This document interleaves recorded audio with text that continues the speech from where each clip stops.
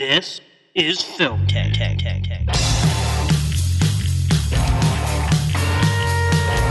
is your last chance. After this, there is no turning back. Oh, I don't know if it's on, but I like it. You know, we're sitting here like a couple of regular fellas. We're going to make film history. Can you say that again? Just the way you said it. Poor baby is starting to lose their head. They won't know what they're looking at or why they like it, but they'll know they want it.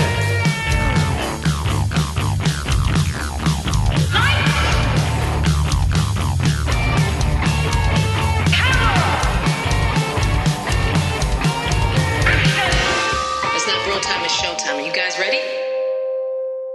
Hello there again, Film Tank friends, and welcome in to episode 207 of our little podcast we like to call Film Tank.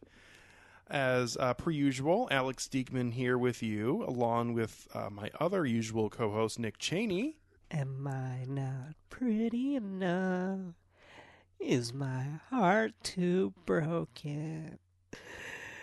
That's all I got. I was going to say, sing it, sister. Oh, well, you know what? Actually, there was a time when I could sing pretty much that song verbatim, like the week I watched this movie for the first time. Because just a little anecdote here, really quick. Sure. But I watched this for the first time earlier this year with a friend of the podcast, Sarah from Minnesota.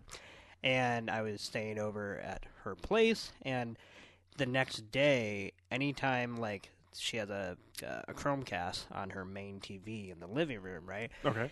So, like, I could be in the bedroom or in the bathroom, and I would just go to YouTube and find the Casey Chambers music video for that goddamn song and just press play and have the TV start blaring it when she was, like, trying to make breakfast or something. And That sounds entirely like something you would do. oh, yeah, and it, I think, both annoyed and got a chuckle from both Sarah and her wonderful fiance Andy, who puts up with a lot of shit, considering he's very okay with me basically kind of taking over the schedule for 3 days in a row, like 3 or 4 times a year. So yeah, if you want to annoy a friend, just start playing the song over and over. I could easily see why anybody would be annoyed by that song being played over and over. But you know, that song is like a hit in Australia. Like Casey Chambers is like pretty much like a top 20 pop, sensation over in that country. So, like, if you look at, like, when I Googled just to find the music video, if you you just get these countless, like, Australia's Got Talent performances where little girls are singing this song and whatnot. And anyway, it's a bizarro land over there. First Kangaroos and now Casey Chambers. That's the threshold right That's there. right. They've done it. First Kangaroos. Yep. That's great. Marsupials and melancholy. So, the film we're going to eventually get to is an Australian film. That's good that it is, because that would have been quite the segue into, we're talking about a Finnish film. That's right. And we mentioned kangaroos. Mm-hmm. But no, the Australian horror film The Loved Ones, that was released 10 years ago in 2009, is the film we're going to be covering on our main segment on this episode. 10-year anniversary this year. I didn't think about that. It doesn't, just watching it, it doesn't really feel like a film that's 10 years old. No, I mean, even like some of the antiquated technology, I could see these characters just having even in 2019. Mm-hmm. So, yeah, no, it's aged very well. I would concur. And this was the first time I had ever sat down to watch this film earlier this evening, as Nick had suggested this as a film to talk about on our last October episode to close out the horror movie slate, which we only did 2. We did this and American Werewolf in London. But we released them in October. I know. So technically speaking, it's kind of a win. And even if this is released on like the 2nd of November, like it is way closer, because I went back and this is like a sad moment when I was going back and looking at some of our old episodes a while ago, and I saw the Halloween Horror Nights episode from 2018 was released in January of this year. I was like, that's a shame. We got that out this year's Halloween. Before that was like even in its like like peak season, I think. Yeah, I was going to say it was in early October. That's pretty good. This is the best run we've been on since I got a full-time job. So, and that was like 4 years ago. So, You know what? It only took us 200 episodes. yeah, well, in reality, in terms of the editing and timing effort that I put in when I was still working part-time and looking for a full-time job, I did have more time on my hands. So these were tidied up and released a little quicker. And, over the last, say 3.5 years, it's kind of slipped a little bit. But By all of us. I mean, even when Yeah. you were, like, you start slipping, and then therefore, whatever, and then I have them in the Dropbox, and then it's my turn to actually post them. But then because I slip after you slip, and then it just became a very slippery slope. Absolutely.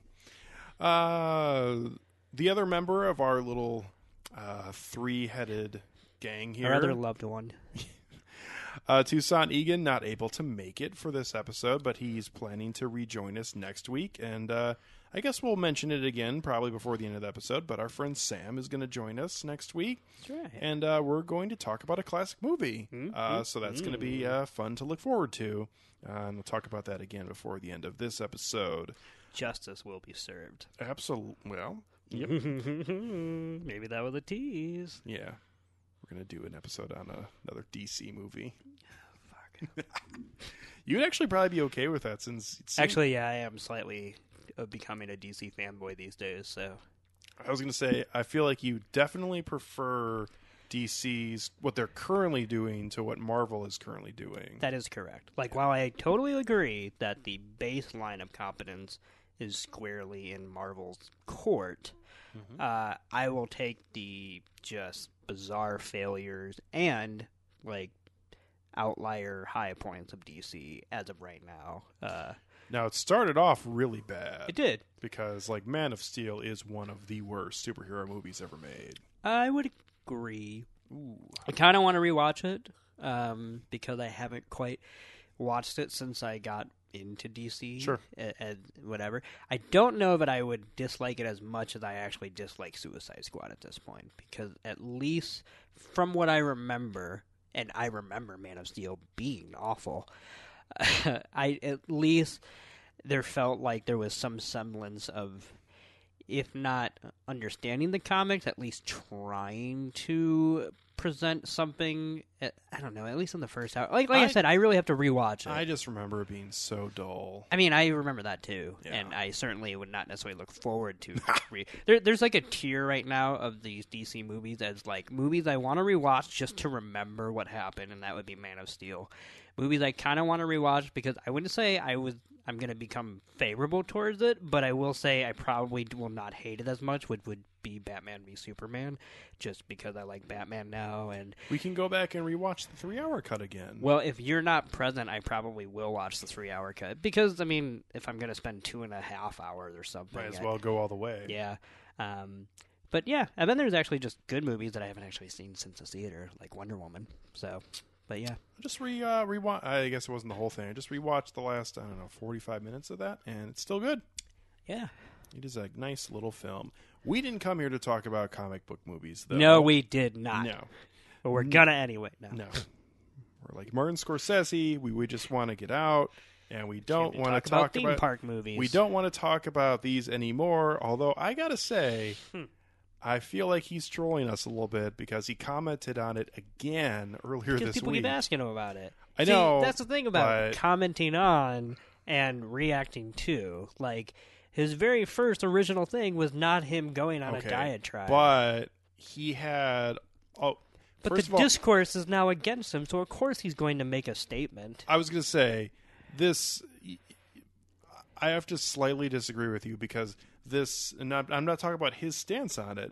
I'm referring more to this most recent statement he made. What was which, that actually? Cause I kind Well, he clearly picked somebody to come and ask him about it because he had this like 3-paragraph prepared response to it, and it was like, so. It's better than fucking Bob Iger saying, I'm not saying it's these are real movies. Have you seen Black Panther? Have you seen Black Panther? that was a bad moment for him. Actually, they've all been bad moments for all of the My people gosh, involved yes. with Marvel. That is not looking great. But Martin Scorsese is not. Let's just. I guess let me just say that he's not aiding this story dying. No. He's definitely continuing to give it oxygen. I mean, I will agree that he's certainly perpetuating it at this point. However, if he hadn't have made whatever statement he made, which I actually haven't even read yet, the last word is that Martin Scorsese needs to stay in his lane. So I kind of understand him being a little grumpy gills and saying like, well, you know, whatever he said, but I don't know. Well, he also tried to have it both ways because he tried to have a like compromise type answer, which is fine, but again, at a certain point, you either just don't like them and you should just stick to it, or which he kind of tries to have it both ways, and it's just not. But he also wants to work again. Yeah, which I feel like he's someone who could come out of this unscathed, no problem, Absolutely, no matter what he says. True. So that's why it's so crazy to me that people are so like you already won the culture wars. Like, superhero movies are here to reign over. So if one old man who had a cocaine problem back in the 70s doesn't like your superhero in tights movies, like, I think that's an okay compromise.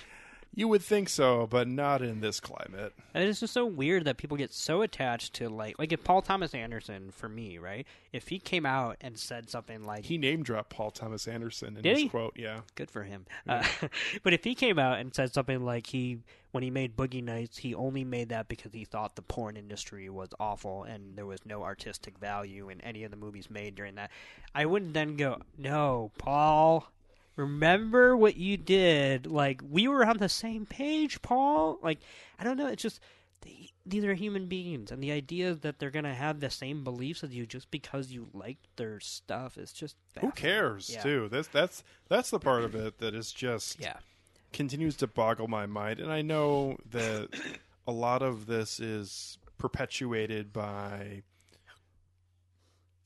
sites attempting to get clicks and that kind of thing, but boy, who really cares about any of this? If you really want to draw a line between when it matters, when a person speaks up or something like that, at least draw it between the medium interactions. For example, if you said something like Grant Morrison or Chris Claremont, two very prominent comics writer, had something to say about a comic book movie or the comic book movie industry at large, fine, like, let's hear it. You can disagree or agree, but that would be worth saying because that's something they created that is now being morphed into something else.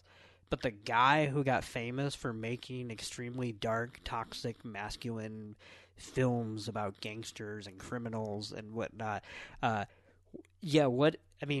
whether even if he liked Marvel, what would that prove? Like, he's never going to make something like that because he's clearly not interested in that. So it's not like that would be a ringing endorsement, just the same way that it's not really all that much of a rebuff because it's not for him.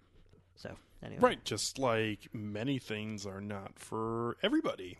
I agree. So, yeah, the whole thing's just annoying. But really we've pervades all of our episodes. Yeah, I was going to say we've covered this on like 3 consecutive episodes. But at the same time, it just continues to just pop up every now and then in the 48 hours news cycle culture that we live in. This just continues to just be a story for whatever reason. Ain't that the truth? So before we get to the horror film, The Loved Ones, that we're going to discuss, and even though we've talked about horror films in general previously on this podcast in the past, I thought it'd be fun just to chat a little bit about some of our favorite / least favorite things, specifically about this genre that I would have to say, even though I don't really like them, I think you and myself, Nick, have actually come around on the horror genre quite a bit to different degrees. Yeah, no, but but when we were very roughly in the same place when this podcast started. We we definitely had watched a few things, and we certainly had a few things that we liked, but that was like it.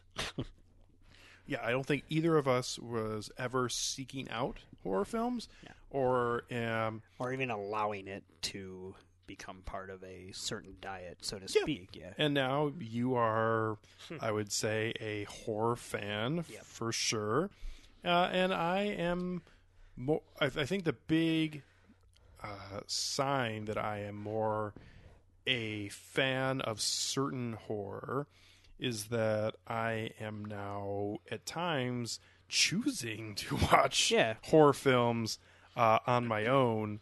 Where, like, I've always enjoyed watching them in a group setting, at least specific films, but, like, last night, and even though it is not, like, dark horror film, wanted to see if Emily wanted to watch a horror film, which she doesn't really like them, so I had so what'd you watch? We watched A Quiet Place, and it was the first time I had seen it since the theater, and I actually very much still agree with my early assessments of it, where I think it is a fantastic film that definitely has some parts of it that are not good. Yeah, no, I watched it last Halloween at home because I know it didn't come out. It came out like during summer, I think. Yeah. So that was the first and the last time since then. But when I was looking for a movie to watch with my parents, who are, well, at least my mother does not like horror that much, I had to think about something that was not crazy scary, but also would actually fill the quota of being like a scary whatever. And I chose that, and the entire household was very appreciative. I was going to say, I think it fits the bill because it definitely falls on the line of, like, definitely science fiction. And also, too, there's other elements as well, as it's for sure a genre bender. But at the same time, like, at the end of the day, like, it is definitely a horror film. And it, I still think it's very good. And there are some parts of it that I just don't understand. So, So there were 4 things that I brought up that are pretty, simple, basic questions about horror. And again, we may have covered these in some capacity, but I thought it would be fun just to put them down on the record. And I think I just want to start. I swear. Oh, look at you. You even got a Bible there and everything. Where'd you find that? I thought it would be really fun just to start with the very simple, what is your favorite horror movie? And I came up with 3 answers because I can never decide. Wait, that's your first question? Yeah. I'm sorry, this was very technical, behind-the-scenes, film tank stuff. I have 4 questions here, and not one of them is what is my favorite horror movie. Oh, boy. Okay. Really... Well, okay, so Not that I can answer that question. No. So I had the 4... I'm more interested in what your 4th question is now, because I had 4, and I sent them to you exactly how I wrote them down and here. I copied and pasted. I know. So I had favorite horror movie, favorite horror icon, favorite horror movie trope, and least favorite horror movie. Okay. So what was the 4th that you had? So I have 3 of those are the same. Yep. But something has gotten to switch because I have favorite horror icon, favorite horror movie moment, favorite horror movie trope, and least favorite horror movie. Okay. So what the hell? So I think we could do 5 categories. Okay. Then. So we're gonna start with favorite horror movie. I think we should because I'll need to think on the horror movie moment since I did not write anything down for that. Well, I did because I know you asked me. I know. Well, okay. Well, we're on the same. But we're on the same page. This is magic right here. Boom. We got this. Okay, so I came up with 3 options for favorite horror movie. Whoa. And I could not decide on one, but I think these all are pretty different. So that's why I landed on all of them. Okay. So the 3 films I decided for my favorite horror film that I could think of were the original Psycho by Alfred Hitchcock, Saw 2, and the Rob Zombie second Halloween film. Ah, yes, that's a great movie. It is actually very good. And I think one of the reasons why I liked it so much was because I was not expecting to like it as much as I did, so it just really just pushed me over the edge. And I've definitely been meaning to revisit that, and also the first zombie Halloween film, because I thought that was decent as well. But overall, that's just such a fun, different movie that I don't really understand why people think that's terrible. So, because some people are stupid. That's okay. They probably like Marvel movies. Saw 2, I absolutely love the ending to that, and I think that is such an important part of that film. Is I think the surprise ending to Saw 2 is actually like miles better than the first film. And even though I like the original and I like the ending of the first film and I think it's fun, I think it is definitely more telegraphed than the second film, which has this incredible knockout surprise ending that I remember seeing it the first time. I was like blown away that was what the ending of the film was. Yeah. So I think that, and the rest of the film is actually quite good too. And then the whole pull of the film that it's not happening at the same time. Obviously, there's a tape delay happening for both the viewer and the main characters, including Donnie Wahlberg. I just thought it was brilliant, and I loved it. And the original Psycho is like classic horror that I just, every time I've ever sat down and watched that, obviously you have the iconic shower scene, but you also have just this sadistic horror icon played by Anthony Perkins that is hiding in plain sight throughout the beginning of the film. And really, you don't find out until, I don't want to say it's really, like as hard. I mean, it is when you find out with him wearing the mother's outfit. Yeah. But at the same time, like there are definite clues throughout the film after you watch it a second, third time or whatever. But he plays it so well throughout that. And he's that last scene is so fucked up when he's kind of reading, that monologue through the mother's voice, and it's just, it's so bizarre. Yeah. And great. And Hitchcock was obviously the master of his craft, and for that time put out just a marvelous film. It stands the test of time. I still maintain that without a Psycho, we would not have, I would say, as wonderful of a catalog of horror films to choose from post-Psycho. Like, I think he was the first one to elevate it from something that was pulpy to something that was just downright creepy. Yeah. Yeah, I don't know. It's just... So those three are at the top of my list, and I think they're all quite good. And I think it is very horror that two of them are sequels. Yeah. Because that's a big part of the genre. Oh, yeah. Yeah. Even more so than, that, I don't want to say it's ahead of its time, but the idea of just continuous sequels on things that happen to click in a genre where there's just or at least, for a long time, was just so much trash that was put out there. If something catches on, they are going to ride that into the ground. And now that is popular climate. Yeah, I mean, when it comes to horror movies in general, it's kind of funny because, in my opinion at least, like, all the trajectories of horror movies are so shrouded in death and whatnot that while superhero movies are very much made for sequels, for example, because there's always another conflict and your heroes are going to save the day. Sure. Horror movies defy the odds because of the fact that it's pretty much doomed from the start, and yet they also have to continue the story because the horror movies are slightly marginalized, both back then, even during the 80s when they had their heyday, but especially right now, that the only way to make a horror movie these days is to create a property that, continues past its expiration date. But yeah, it's just one of those things you have to accept if you're going to like horror films. And it also can be, if it's crafted the right way, could be definitely an endearing part of that genre. Oh yeah, I mean that's how sometimes you get some of the more creative things, whether it be the ridiculous twists of Saw or the campiness of a Jason movie or whatnot. So, yeah. So my answer for this completely shocking question that I had no preparation for. My favorite horror movie. All right, I'm going to name 5 movies, but I'm not going to talk about all 5 or anything because I cannot whittle it down on the spot. But I'll just kind of give a brief overview and say that my 5 are The Shining. Don't need to say anything more about that.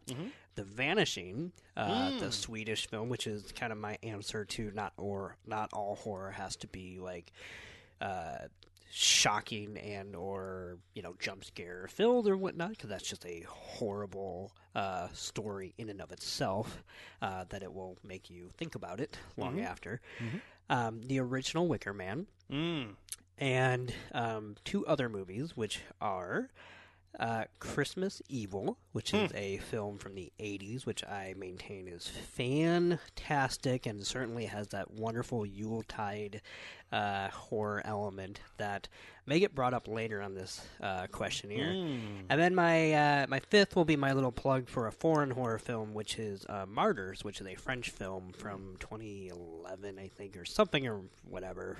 Roughly, probably around the same time as the movie we're going to talk about, because that movie was also kind of inspired by what's known as the French New Wave extremism, which is a little subgenre of horror in and of itself, where the French, in the last 15 years or so, really started to make these extremely gruesome horror films that weren't necessarily torture porn, but they just took an idea and they went past the line of what's usually acceptable in a movie when it comes to brutality and violence and whatnot, and yet took it super seriously and not in a kind of like Saw or Hostel way where you're just supposed to kind of laugh at the victims every once in a while, at least. So, yeah, Martyrs is a great movie for anyone. There was a horrible English language remake that no one should watch. Actually, there's a horrible English language remake of The Vanishing as well. That's a trend right there. Oh yeah, I already named a foreign film. Well, I don't give a fuck.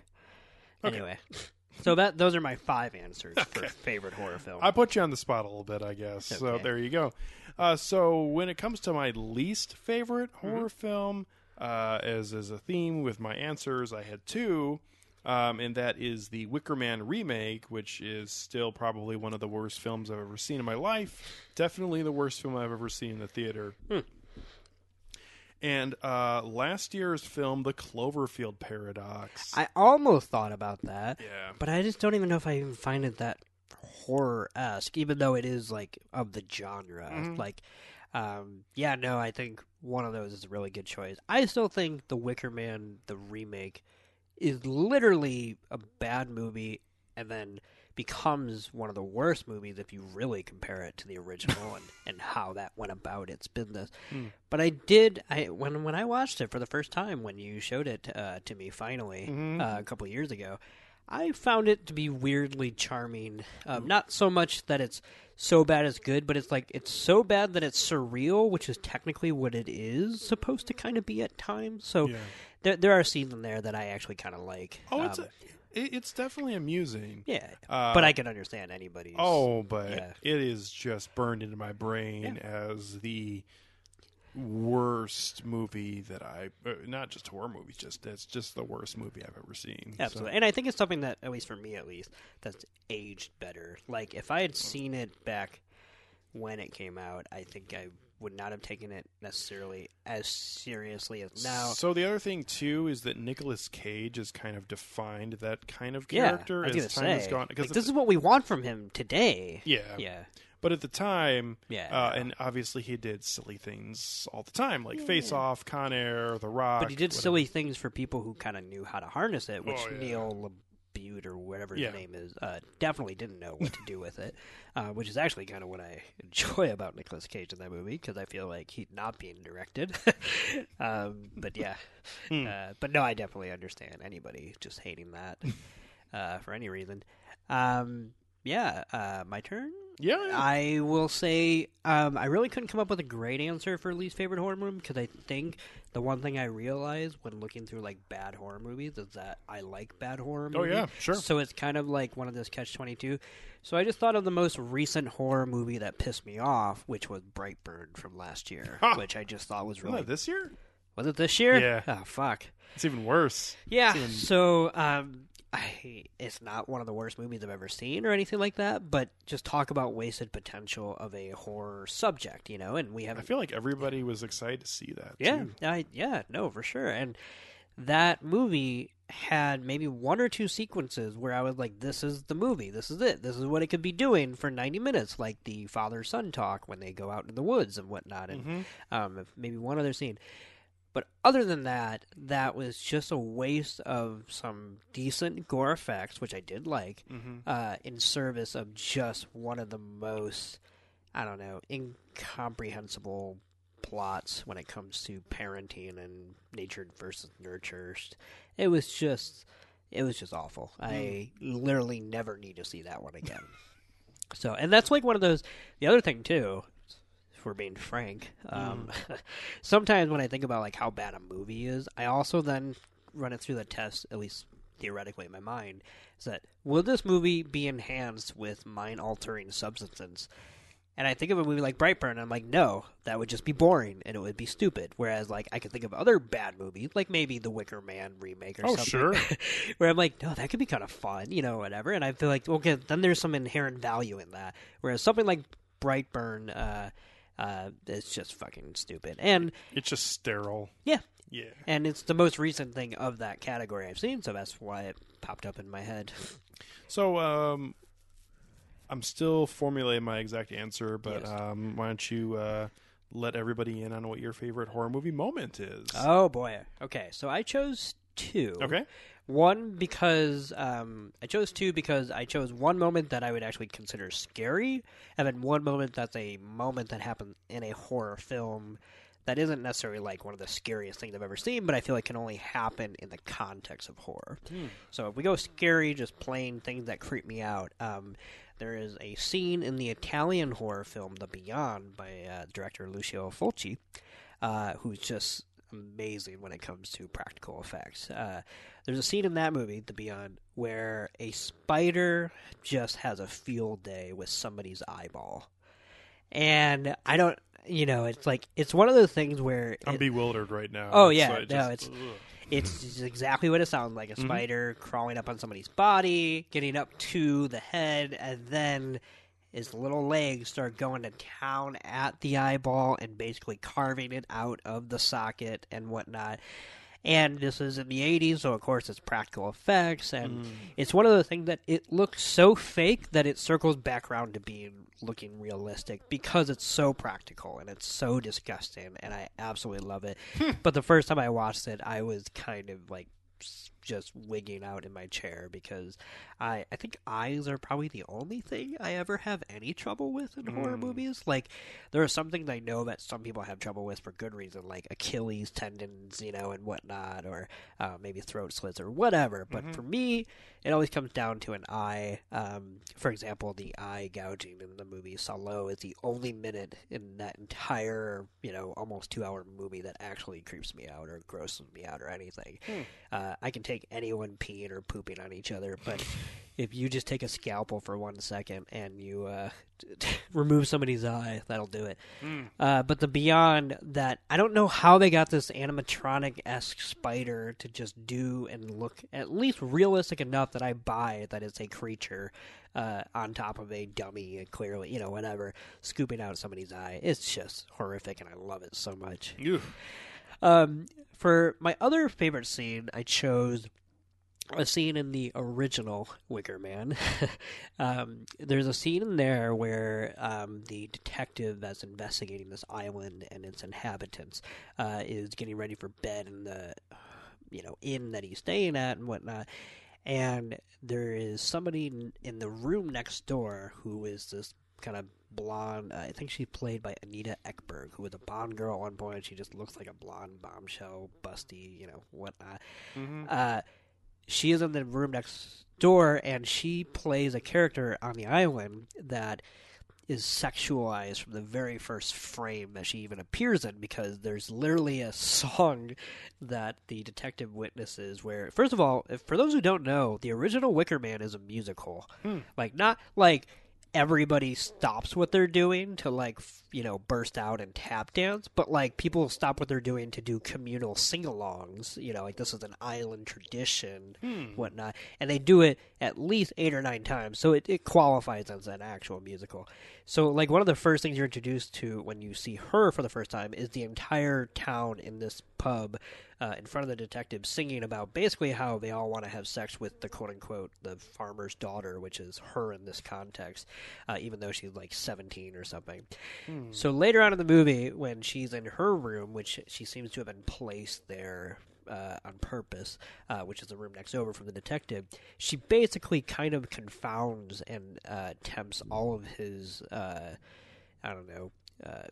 defenses, so to speak, because she starts tapping on the wall next door and she starts singing this song, and it's one of the weirdest, most bizarre and surreal, but yet kind of erotically charged things I've ever seen. And it literally only works in a horror. Like, if it was in a straight drama, it would be bizarre to the point where it would make no sense, whereas here it's just kind of like, okay, this is another way that the town is just completely screwed up and, you know, whatever. So that scene is always something that gives me just the weirdest boner, and I feel like that's horror in a nutshell. So yeah, The Wicker Man. Well put. So, in terms of my, if I probably took some more time, I'd probably have a more defined answer here. But at the same time, I'm pretty happy with my response. So I think this has to do, and probably my love for this particular scene definitely has to do with the fact that when I saw this, I had no idea it was coming, which today, if I go back and watch this film, obviously I know everything about it, but at the same time, like, I still have this almost, like, I don't want to say giddy, but I'm just like, these fond memories of watching for the first time and being like, oh, this is something. And that is when the big scene in the bar happens in From Dusk Till Dawn. Oh, yeah. And I honestly did not know anything about that film the first time I saw it. Yeah, that would do it. Oh, no doubt. And it takes a turn. And I mean, I'm assuming that most people, even if they've never seen it, know what the film is necessarily about. But if they don't, I don't want to spoil it, because I thought it's just the first time. I was just blown away on how large of a shift that film took, because it first, like, 45 minutes is committed to what it is. And there are no real, I mean, I guess there are little hints, but there are no, like, overt, like, in the background you're seeing what actually is going on, like Shaun of the Dead or something, Yeah. where every time, like, and that's part of the satire in Shaun of the Dead, but, like, when he goes to, like, get the morning paper, there are zombies in the background, and just only he doesn't notice, or something like that. Yeah. Yeah. But in this film, I mean, you have so many bizarre things going on, especially Quentin Tarantino's character, who's giving, just as per usual, an awful performance, and George Clooney, who's in the early parts of his film acting career. And again, the film takes a just enormous shift to a almost completely different subgenre from where it was earlier in the film. And then the rest of the film is just that. Yeah. And I just, every time I think about that, I just love that, because especially in this era, to go into a film and just have no knowledge of that, I just look back on that fondly every time. Yeah, no, and as someone myself who, when I watched it, I knew very much about the subject matter of that movie, particularly stuff that happens in the second half. But even I didn't realize that was more of a Psycho-esque structure, where the first 40 or so minutes is one movie, and then, because when I was watching it for the first time, even if I knew that was a thing, it got to the point where after about 35 to 40 minutes, I was like, oh, you know what, I might be confusing this with another movie. And then about 10 minutes later, I was like, nope, I am not. Oh, because it is committed to that. Then as soon as it turns, it is full on. Yeah. And yeah, it's just wonderful. And I think the first half of the movie is actually really good. Yeah, I actually think I might prefer it to. Yeah, I think overall, but certainly, I think the movie's memorable. Oh, sure, because of the second half. Sure. But no, yeah, that's what makes it great. Yeah. Yeah. So.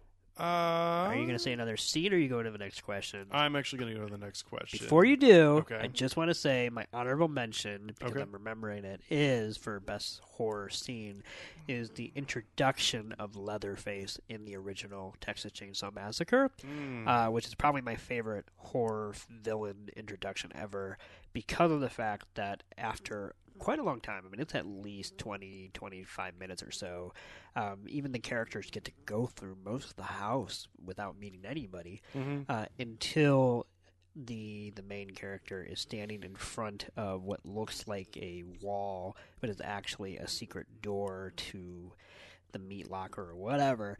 But the way Leatherface opens that door behind her, grabs her, and takes his meat, whatever, hammer, and just knocks her out cold in the span of about 2 seconds is one of the most brutal use of sound mixing and cinematography, because it's not happening in the foreground. You pretty much think she's completely okay because of the fact that it's happening in the background, and then you just realize that that's why it's happening, because she's already trapped and whatnot. And I absolutely love the way that that's blocked. So, since you were just talking, I thought about the other one that I was going to mention, which I guess I'll use as an honorable mention. As per usual, I always have multiple things that I want to say. And that is definitely more of a random type thing, but it is definitely memorable for me every time when I think about that. And that is mentioning him for the second time in our little segment we're doing here. Poor Donnie Wahlberg meets his demise at the hands of 2 large cubes of ice. And that is set up throughout the entirety of the film. And like, it's actually part of the very first scene as you see him hanging and you see the melting ice cube below him. But there's really like no for sure that that's going to be what, and like that film shows you exactly what that would look like, which would be Saw 4. Yeah. And at the very end of Saw 4, his head gets completely squashed like a pumpkin by these 2 huge sheets of ice that just come together and just squish it like a ketchup packet. It's pretty great. It is a payoff to, I mean, since it's Saw, watching it, you would assume that they would go through with that at some point. Yeah, but sometimes they've shied away from things. Like, for example, the eye scalpel scene. That's one of the few times when Saw literally has, I think, its character chicken out because they didn't want to push that envelope. Even the bear trap, like they don't really have that until very late in the series when it actually works. It actually became like a running joke. Yeah, that's true. Yeah. So. But yeah. So 2 more categories that we can hit before moving on to the film.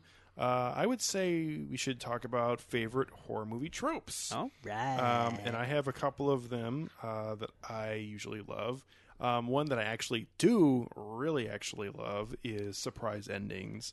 I think that is such a, like, it's a thing that is a staple in a lot of horror films, even if it's not a, like, quote unquote surprise. There's still always, not always, but a lot of horror films have some sort of major twist, or at least what the film thinks is a major twist towards the end. It's baked into the, I think, central ideology of horror, which is you have to up the stakes. So whether you're upping it in tension or you're upping it in violence or whatever, same goes for narrative. And by the end of it, if you are not in some way shocked by what you've seen, that is an aberration in horror, not necessarily commonplace. Yeah. And I just legitimately do love it because I love twist/surprise endings in any film, whether it be really easy Disney fare or whether it be a gruesome horror film. A good surprise ending is something that I'm always up for and interested in. And in the horror movie, it works and happens quite frequently, and I'm a fan. So the other one I would definitely mention that I always fall for, and you see quite often, is unreliable vehicles, because the idea of there's always a car that doesn't work, or a car that won't start, or a car, I mean, there's a lot of things like cell phones or whatever, but whenever there's always a car that like somebody's trying to get to, and I think it must harken back to older days of horror when people would try to run away and like the obvious person watching be like, why wouldn't they just try to get a car? And then the alternative to that is, well, we'll show them getting into a car, but the car just doesn't work, like the battery won't start or something like that. It's just so silly and stupid, but at the same time, I feel like it's prevalent in so many of the horror films that I remember, and I just do actually appreciate that. Yeah. I mean, I have kind of 2 tropes, but my number 1 trope for sure, if this should not be a surprise, but is Christmas time in horror. While I wouldn't say my favorite horror films are Christmas horror films. I will say that I can watch any Christmas horror film and probably give it minimal 2 stars. Like, I mean, there's the one with Bill Goldberg that you... Yes, Yeah. and it's great. Santa's Sleigh, love it. With a great cameo in the beginning by James Caan, who calls Chris Kattan, and I apologize for the language here, folks, but he calls him half of a faggot, and I still don't exactly know what that insult entails in his psyche, but whatever. He does get killed off, thankfully, because he should, because that's harsh and just very mean. But God, Santa's Sleigh, that's great. There's so many great ones. I have... Okay, if you go into my room, which I encourage you to, I have all my movies everywhere, but then I have 2 boxes, and one is this kind of like see-through Tupperware box, which is Christmas movies. No, I'm not talking about my porn boxes. That's my Chipotle box, which I stole from a work outing because we had it catered, and I was like, this box is huge, and it also has a lid. This is amazing. Anyway, but I have this one Tupperware kind of silver or see-through whatever that is Christmas movies, just anything you could think of, Christmas Vacation, even movies I don't even like, but because I love Christmas movies in general, I buy them because I have to have it, whether it's Christmas Vacation or a Muppet Christmas Carol, which I love, of Christmas course. with the Cranks. Don't have that. Oh. I know. I do have some standards, but there are some classics that I don't really love. But like, if I don't have access to it, that would be weird. I'm not gonna be that guy that's like, oh, we can't watch A Christmas Story because that's not one of my favorite Christmas movies or something like that.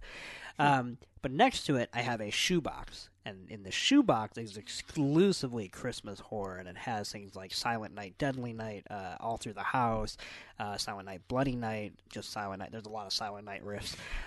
Black Christmas, both the remake, the original, Christmas Evil. There's a lot in this subgenre, and I absolutely love it. There's just something to me about blood being sprayed and splayed across the twinkle of Christmas lights that is just chef's kiss. It's just right up my alley, and I absolutely love it. The other thing I will say is for tropes is haunted mansions. Like, I don't even really care if it's haunted that much or if they're just stuck. You just love Eddie Murphy. I do. Oh my God, I do. First of all, he was great. He's back. He is. And he was great in Dolomite Is My Name, because I watched it on Netflix. I've heard so many people say that that's legitimately really good. It is. Yep. I mean, I was primed to like it because I like Dolomite and Rudy Ray Moore, but I also was kind of surprised that it was actually really good. Matt, in my opinion, Dolomite Is My Name, is what the Disaster Artist should have been. It should have been way more. I mean, I don't really actually. I kind of take that back because I don't really give a shit about Tommy Wiseau. Whereas I kind of think I have respect for Rudy Ray Moore, but just as far as how a movie works and whatnot. But yeah, just simple plug. Everybody should watch Dolomite Is My Name. My parents, who have never watched a single Rudy Ray Moore film and probably never will, enjoyed the movie. So that says a lot, I think. Anyway, but yeah, haunted mansions in general. Like, if a team of people are in some way either trapped or spending the night against all common sense in a place that's pretty much like, that's another one of those where I have a high threshold for tolerance, where it's like, it could be bad, but I take comfort knowing that they're still gonna have to sleep there that night. And whether it's some weird oddballs of a genre, like this one random movie called The Legend of Hell House, The Legend of Hell House, starring Roddy McDowell. That was great, and a few other ones, whatever.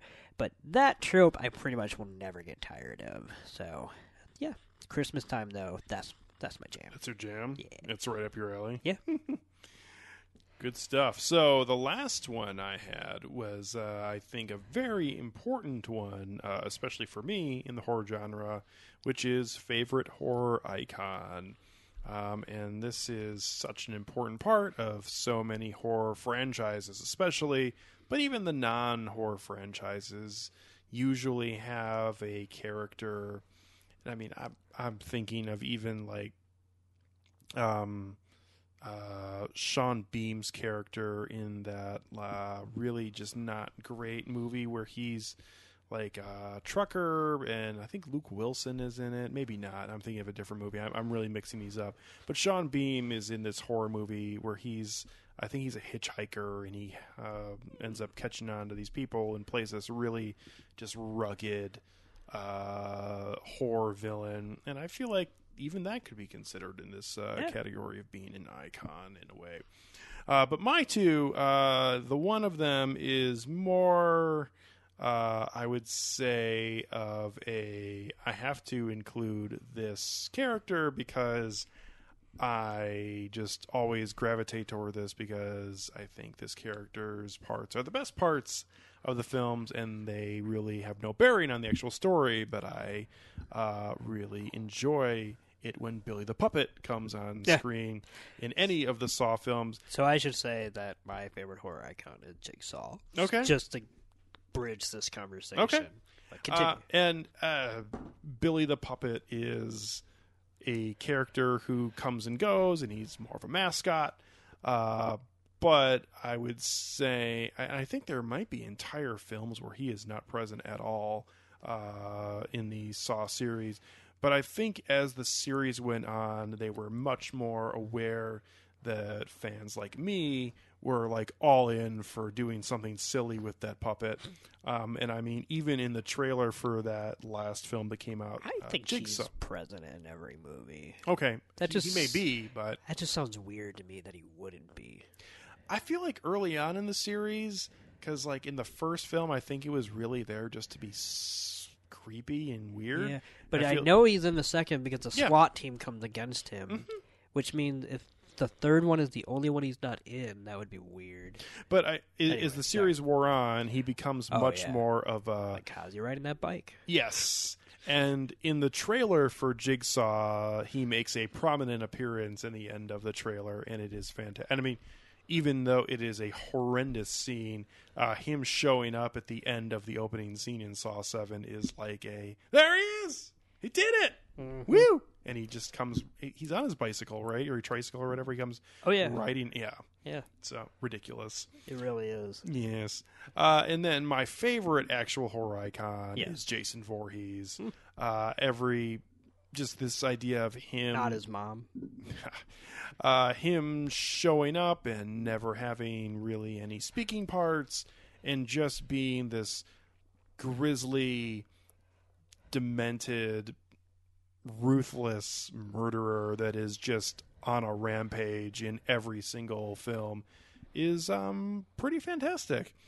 Especially because, I mean, you talk about like Leatherface, that's another example of that, but so many and they're good, like a lot of them are good, like Freddy Krueger, but there's this idea of this voiceless, soulless being that is just strolling around and just, and especially in the later Jason films that are definitely comedic, that character, like, I feel like it's actually a challenge to write that character and have him be not funny, but at the same time not be like Jason goes to hell, he's gonna fuck you up kind of thing. So yeah, I don't know, I'm just always such a fan, and the longer that series went on, the more enjoyable that character was for me. No, I agree with you on that, especially because I think the first few entries, he's not a good character because he's just a derivative of Michael Myers. Like, what, you know, on the surface, they're not that much different as far as being voiceless, you know, whatever. But once it realized that Michael Myers never got off the road and became kind of more than it is, whatever, then I think they started writing Jason into more comedic situations that never really betrayed the character, but just kind of amped up, almost became a parody of Michael Myers in general, and I absolutely love it in those later entries for sure. As I do too. I mean, just looking at the silliness in Jason Takes Manhattan and the one where he comes back from the dead. Jason Lives. Jason Jason Lives. was number 6. Jason X, obviously, and obviously a wonderful entry, Freddy versus Jason. It just is so ridiculous. But again, he never really, he's not like Arnold Schwarzenegger in the Terminator movies where he starts wearing pink sunglasses.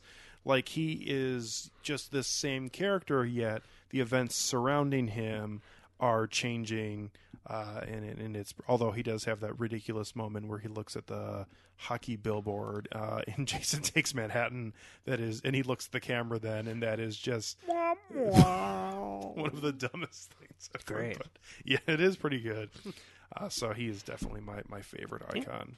Yeah, no, I mean, as I said, mine is Jigsaw. I think it's mostly nostalgia because that is the franchise that I was able to grow up with in real time. Obviously, as a kid, I could have watched Jason, Freddy, whatever, but those were the movies that were coming out to the theaters, and those were and Jigsaw, as played by Tobin Bell, is, I think, a formidable villain in a way that we hadn't seen before. It's kind of like almost a bureaucratic villain where he sits behind a desk most times and just lets these things that he's created happen instead of, holding over a knife over somebody's whatever.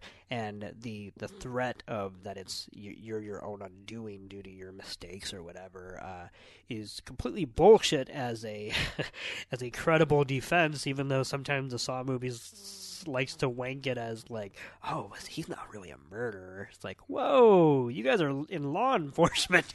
This is scary. But in general, it totally works as a piece of horror. And Tobin Bell, I will say, doesn't really phone it in. I'm not saying like he does like hard work or something toward the end, but when he shows up, the character is simple enough and usually old and frail enough that he can show up, he does his voice, and he gets out, and it just never became embarrassing on his end. I will say that. Like, at the worst, he was never, ever the problem with any Saw movie. I do think, and even though it is, for me, definitively the best entry after the original trilogy, I think in Saw 6, he was like, I think I'm done now. Yeah. Like, because in that film, he's like doing this ridiculous argument with somebody about health insurance and having this really bizarre thing where he goes to a book signing and like has a really weird cryptic conversation with an author, and it's like, although maybe that's in Saw 7. It doesn't really matter. No, I think that part's in Saw 6. Is it? Yeah. Okay. There are moments that happen later that are really winky, and at the same time, I feel like Tobin Bell was probably more just annoyed that this was part of what he had to do to get his paycheck. Yeah, but I don't think he ever let it affected him when he was trying, at least, or whatever. So, I mean, in reality, and even though he is definitely a major part of it, and to their credit, like, he is a minor character after the trilogy ends. and even in the trilogy, like as much, well, not in the trilogy in and of itself, but The third film, he's a pretty main character. that's funny too because that's my favorite. So maybe that's also indicative of that. Yeah. But I would say even that though, his presence is still, as we know, like bedridden and monologue. So I guess I like the idea of a horror villain who's just psychologically, screwing with everybody instead of going around, running around and whatnot. Like so. But yeah, Right on. Good stuff. boom. Absolutely. So, the film, as mentioned previously, that we're going to dig a little deeper in is the 2009 film out of Australia called The Loved Ones. And this film stars Xavier Samuel as Brent. We previously talked about a film that he was in from 2016 called Love and Friendship, which myself and Nick saw at Sundance and very much enjoyed. That is by one of Nick's favorite filmmakers, Whit Stillman. That's right. And he's been in other things, too. He was a small character in the movie I really like, Fury, with Brad Pitt. Was he? He was Do you also... remember what he was in that? I don't. I think he was just one of the random soldier characters that shows up at one point. And also the other credit that caught my eye when I was looking up him as a actor is he was one of the two boys in the, by all accounts, horrible movie with Naomi Watts and Robin Wright called Adore. Which he was. Yeah. I've seen that movie. Have you seen it? Yes. I've always wanted to watch it. I didn't realize he was one of the two guys. Yeah.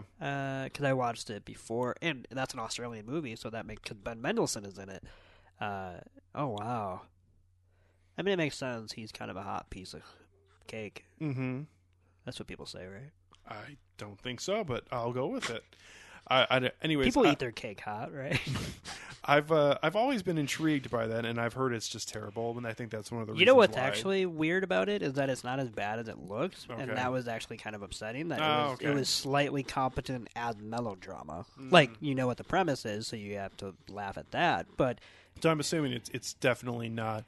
I mean, Ben Mendelsohn is in it, so it's like, was I really Okay. going to hate it? No. See, because, and I guess maybe I'm thinking of Water, but when I think of that, I think of it being as ridiculous and stupid as a movie like this year's Serenity.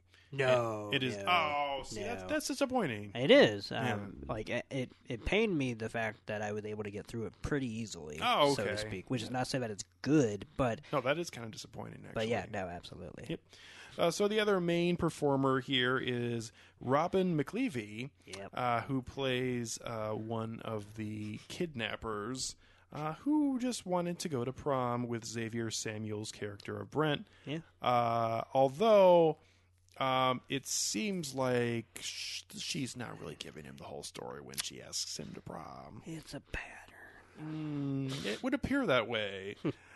So the story surrounding the loved ones is when Brent turns down his his classmate Lola's invitation to prom, she concocts a wildly violent plan for revenge. Yeah. So actually, if you don't mind, I think Yes. I will go first, actually. Oh, please. Surprisingly, because I What? Actually- Am I not pretty enough? I like what you did there. I actually did quite enjoy this film, Yay. and I am glad that Nick told me to not really look up anything about this. He had already given the premise, but to not look up anything from the trailer because that does reveal quite a bit. So I followed his suggestion and did not look at anything regarding this film. And I was definitely pleasantly surprised with the outcome. And another thing is that I feel like this film not only takes from a lot of other films, but also has given to films that have come since. I had many thoughts of the film Prisoners from 2013 that came out 4 years after this film, which is very bizarre that kind of, especially like connect the dots of like Hugh Jackman being Australian and being like, it'd be great, mate, Yeah. if we just have somebody buried down there who can't talk. This last Christmas, I was down in under and saw this movie by Mr. Sean Byrne. And then they're like, we can just knock that off. No one in America has seen this. No one knows what's happening. It's fine. Oh, really? So I think the opening scene of this is actually quite good, and then that just follows through with the rest of the film. I will say there are plenty of twists and turns here, which is, as mentioned earlier, is a hallmark, I think, of a really solid horror film. They're But- twists and turns, but they're in the moment. Like, on paper, it's not like, if you know the premise, anything bends beyond the premise, so to speak. But Agreed. that's kind of why I was like, don't watch the trailer, because you'll kind of see where this will zig and zag, so to speak. So And I still have not watched a trailer for it, but I could definitely see where you're coming from with that.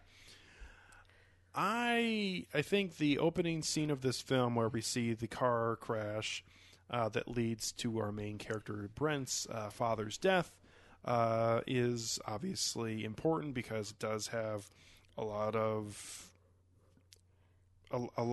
information about what will happen in future. The person that he tries to avoid running over, that comes back later in multiple parts of the storyline.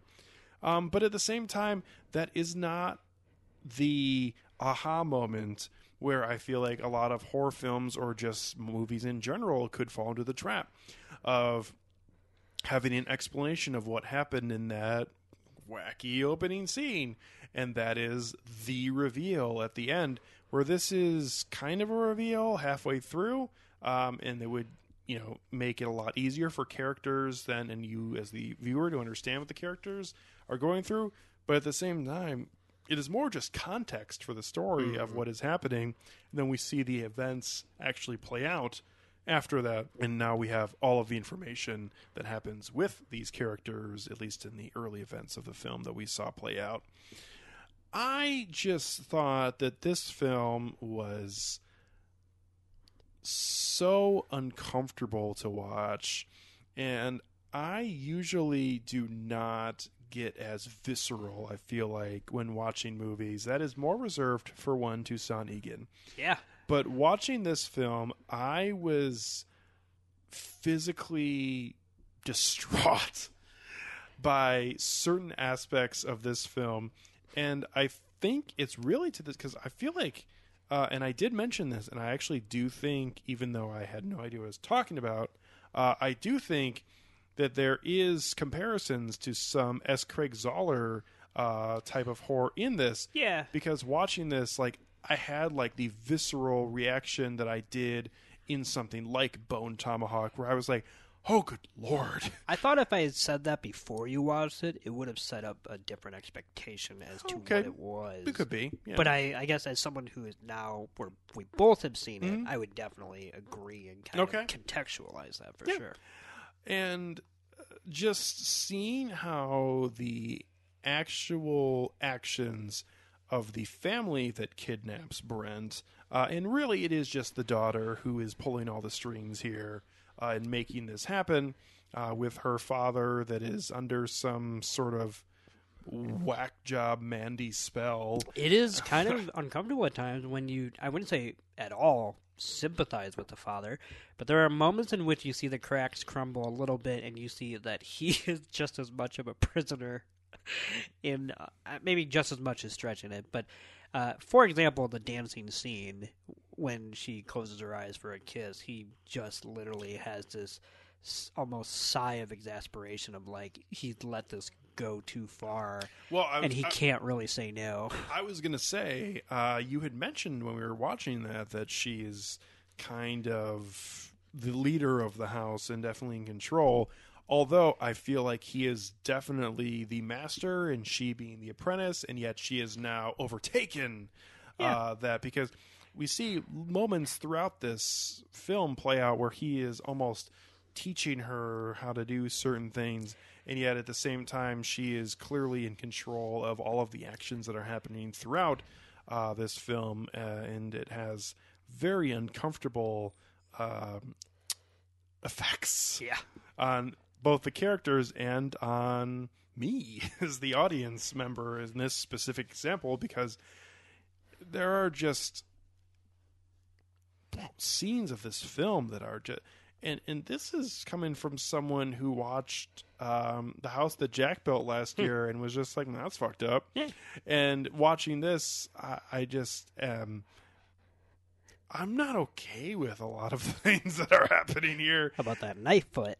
The knife foot was just, I think the thing about it that was just so, and this is another credit to foreign filmmakers, and I don't want to say that they are the end-all be-all of making a good film, but they just have a different viewpoint. That's the thing, is you watch movies constantly that are oversaturated by one nation's kind of collective agreement. So it's not so much that they're better, but certainly when you watch something outside of our comfort zone, it is so refreshing. And that the foot part definitely was, because there are the hints of like his foot being next to a spike at some point or something like that.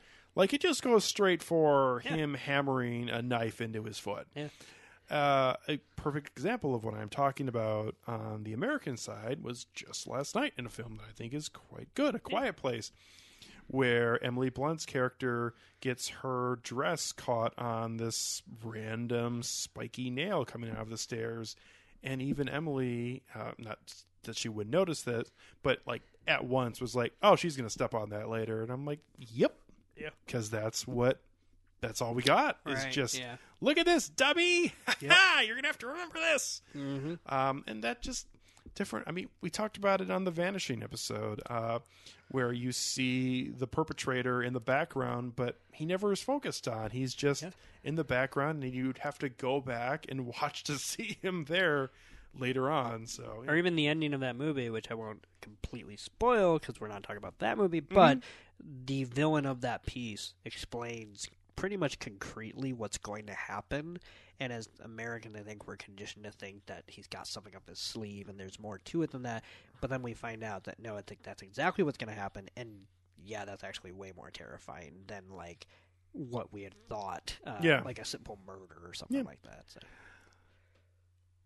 So yes, I think that there are so many horrible things happening here, which I will say it's not a critique of this film necessarily, but I do think something that gets a little lost in translation with this is that sometimes the visceral actions that are happening with the perpetrator and the family, I think, take away from the story at hand here. And I guess that is obviously intentional, but at the same time, I feel like if it just was a little more,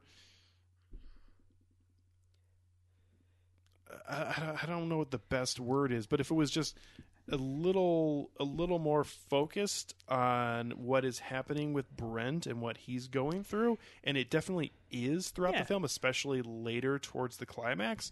But I feel like if it just teetered a little bit back towards that and not quite as much about, like, her forcing him to have to pee into the milk cup and crying. Yeah, I mean that's what I'm saying. Those scenes, and this is a minor critique, but I feel like the payoff then towards the end would have been even better if it had just tilted a little more that way. And I guess that's an American's viewpoint. So but I actually think what you're saying makes perfect sense. But I also think that it may be indicative of what the movie gets right, which is that I think you, like myself, take the character of Brent seriously as a human being and his past and his problems. That there is a moment in which the visceral torture porn aspect of the movie sometimes overshadows what could be what I still consider to be an affecting human drama, but could have even honed in more on that, which I think means that they built it up well enough for you to notice it. Because a lot of times in these kind of movies, like we had talked about, like Saw or Hostel or whatever, the victim you don't ever give a shit about. No. Like, it's just you want to see them. And while you do kind of want to see it because you want to see something, fucked up happen in these situations, you are also feeling bad for him, and you are waiting for, in this case, Lola to get their comeuppance if possible, for sure. Which I will say that is why I ended up just absolutely loving this film, because I felt like, and I said this when we were watching, that there was only really one possible outcome here. When you said that, I got super worried because I had no idea what you were going to say. Okay. And then you actually said the outcome, and I was like, oh, good. and that's, I think, great, because the most... I don't want to say the most obvious answer is the best one, and that's not true. Occam's razor. The simplest answer is the right one. Yeah.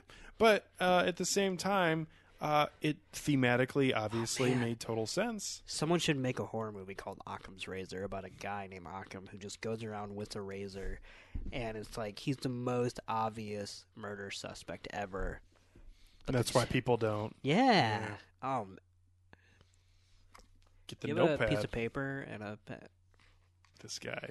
I'm kidding. I'd type it. But I thought the last, 20 or so minutes of this film were just absolutely fantastic. You talk about the antagonists getting their comeuppance big time in this film. And I did really legitimately think that there was like a pretty good chance that just wasn't going to happen. And it was going to be like, not that she was going to be just falling around the road, just tossing a chainsaw back and forth everywhere, like Leatherface was. But I did think there was a good possibility that we were just going to end this film with her just continuing on, because that just was what obviously happens. She'd been doing it for a while.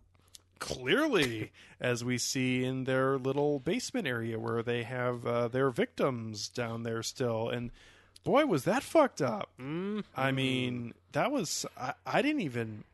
like think about that. no. Neither did I the first time I watched it, and I love that it's actually in plain sight because she says about the one who's the brother of the kind of goth chick that the stoner takes to the prom, but she says that, oh, he's the one that got away. And it's funny how that line makes it sound like, oh, she murdered all of them, even though she doesn't seem murderous. Like, and I know that's a weird thing to say, but just as far as her MO of everything we see. Oh, it's way worse. But yeah, and then way worse. it is, and it makes so much more sense when you realize what's underneath their literal living room. Yeah. When you realize, oh, he's the one that got away because the other one, they're still there after all this time and have devolved into just primal beings. Yeah, and also too, clearly they had some sort of like extremely hot boiling water dumped on their brain, which is, god damn it, just there are so many little details of this film that just made me cringe. And it's more, I think that's what this film does so well, is that more than like a Saw film where like you see things that are happening to regular people, but it feels so cinematic, like it feels so unreal and contrived and created. This feels so authentic and so possible and dirty and like, oh god, I hope someone doesn't do this to me because this would be way worse than someone putting a bullet in my head. Yeah. So it's fucked up, but has a very, very strong ending. And at the same time, too, I think is a very bro, this film fucking takes on animals. They kill animals in this movie. Damn it. Yeah, that's it. But at least the animal has a very, very good boy scene where he crawls home. Yeah. Which is very sad, but yeah, good on him. Yeah. So, Nick. Yeah. I've kind of just blobbed on here, but go right ahead. I love this movie. Mm-hmm. This is actually my second time, maybe third. I think I watched it one time when I was drunk. But it's my second time really paying attention and watching it from start to finish. And I pretty much knew I loved this movie from the first time I watched it because I wasn't expecting it. But I'm happy to say that watching it, knowing everything, and just watching it to experience it and see it, I guess, cinematically, whatever, it totally holds up, and I absolutely love it. I think what's astounding about this movie is that, what we kind of touched on earlier is that the torture porn aspects of it, I wouldn't call the movie torture porn. I would say that it certainly has moments that are like movies that we can think of in that kind of genre, but this is so much more than that without being much more complex than that. And that's what I love about it, is that this character's journey of Brent is super simple. You know, it is just a guy stuck in grief mode who has to get out of it in order to keep on living. And then that's what happens, literally. And I love that it's not much more than that, but I think it makes it all the more affecting for that. I mean, what's great is that even though it's a simple through line from that kind of one-to-one ratio of a metaphor, there's still some little coded things throughout his torture that become these defining moments, either visually or else. And so I'll kind of explain what I think, at least. For example, there's a moment in which after he kicks Lola onto the kitchen table and escapes the house for the first time, and when when he is running away, the dad is in the car and chasing him down, and a car hits a tree. Yeah. And for him to literally have to outrun a car crash, you know what I mean, in the midst of all this is so visually on point, obviously, as to what he's dealing with based on what we know from the prologue, which is that he crashed the car into a tree that ended up tragically killing his own father. So, you know, even moments like that, which I think some people would see a scene like that and think, okay, this movie's just spinning its wheels, like it's having him escape. Yeah. But it's like, oh, just having him escape so that way we can buy some time. But I feel like everything in this moment, or in this movie, is never a wasted moment. And there's always something, whether it's just viscerally or visually happening.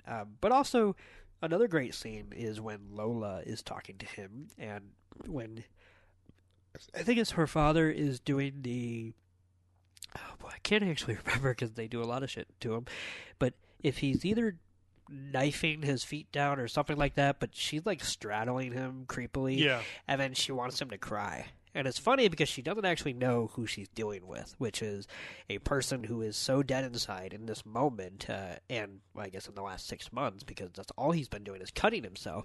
So it's almost like his grief has been giving him strength. Not that he should ever need that to get through something like that, but it becomes this kind of weird, bizarro solution to his problems in the moment, which is that he is the worst person to try to put through this because no one is going to beat himself up more than himself after what has happened, with his father. And I absolutely love that that's what comes to a head at a certain point in this movie where she's just so, outraged that he's not reacting like a, victim and whatnot. And once he sees that, then he realized that, you know what, there's a lot of horrible shit in the world, and most of it is actually not of my doing. And so I think, at least after the events of this film, that's what's ultimately going to get him through. And I would never advocate for the idea that grief can only be explored through, like, pure hell, you know what I mean? Mm-hmm. But as a horror film, I think it absolutely works, and it's extremely affecting. But yeah, overall, I just think I think it's a funny movie. I think some of the lines and or moments, the moment with the party blowers just cracks me up every time when after she's crowned by her dad, oh boy, as the prom queen or whatever, and they each blow their party favor, and then Ken Brent is not blowing his, and yeah, he's forced to. Yeah, I love the way she's like, blow your whistle, Brent. And he's like, blow your whistle, Brent. And then he finally does it. Yeah, it's just like a little pathetic little... Oh, man. I sent that GIF to the aforementioned Sarah from Minnesota of just him blowing the pathetic whistle every time we joke about like something just being like unceremonious. It's just so great.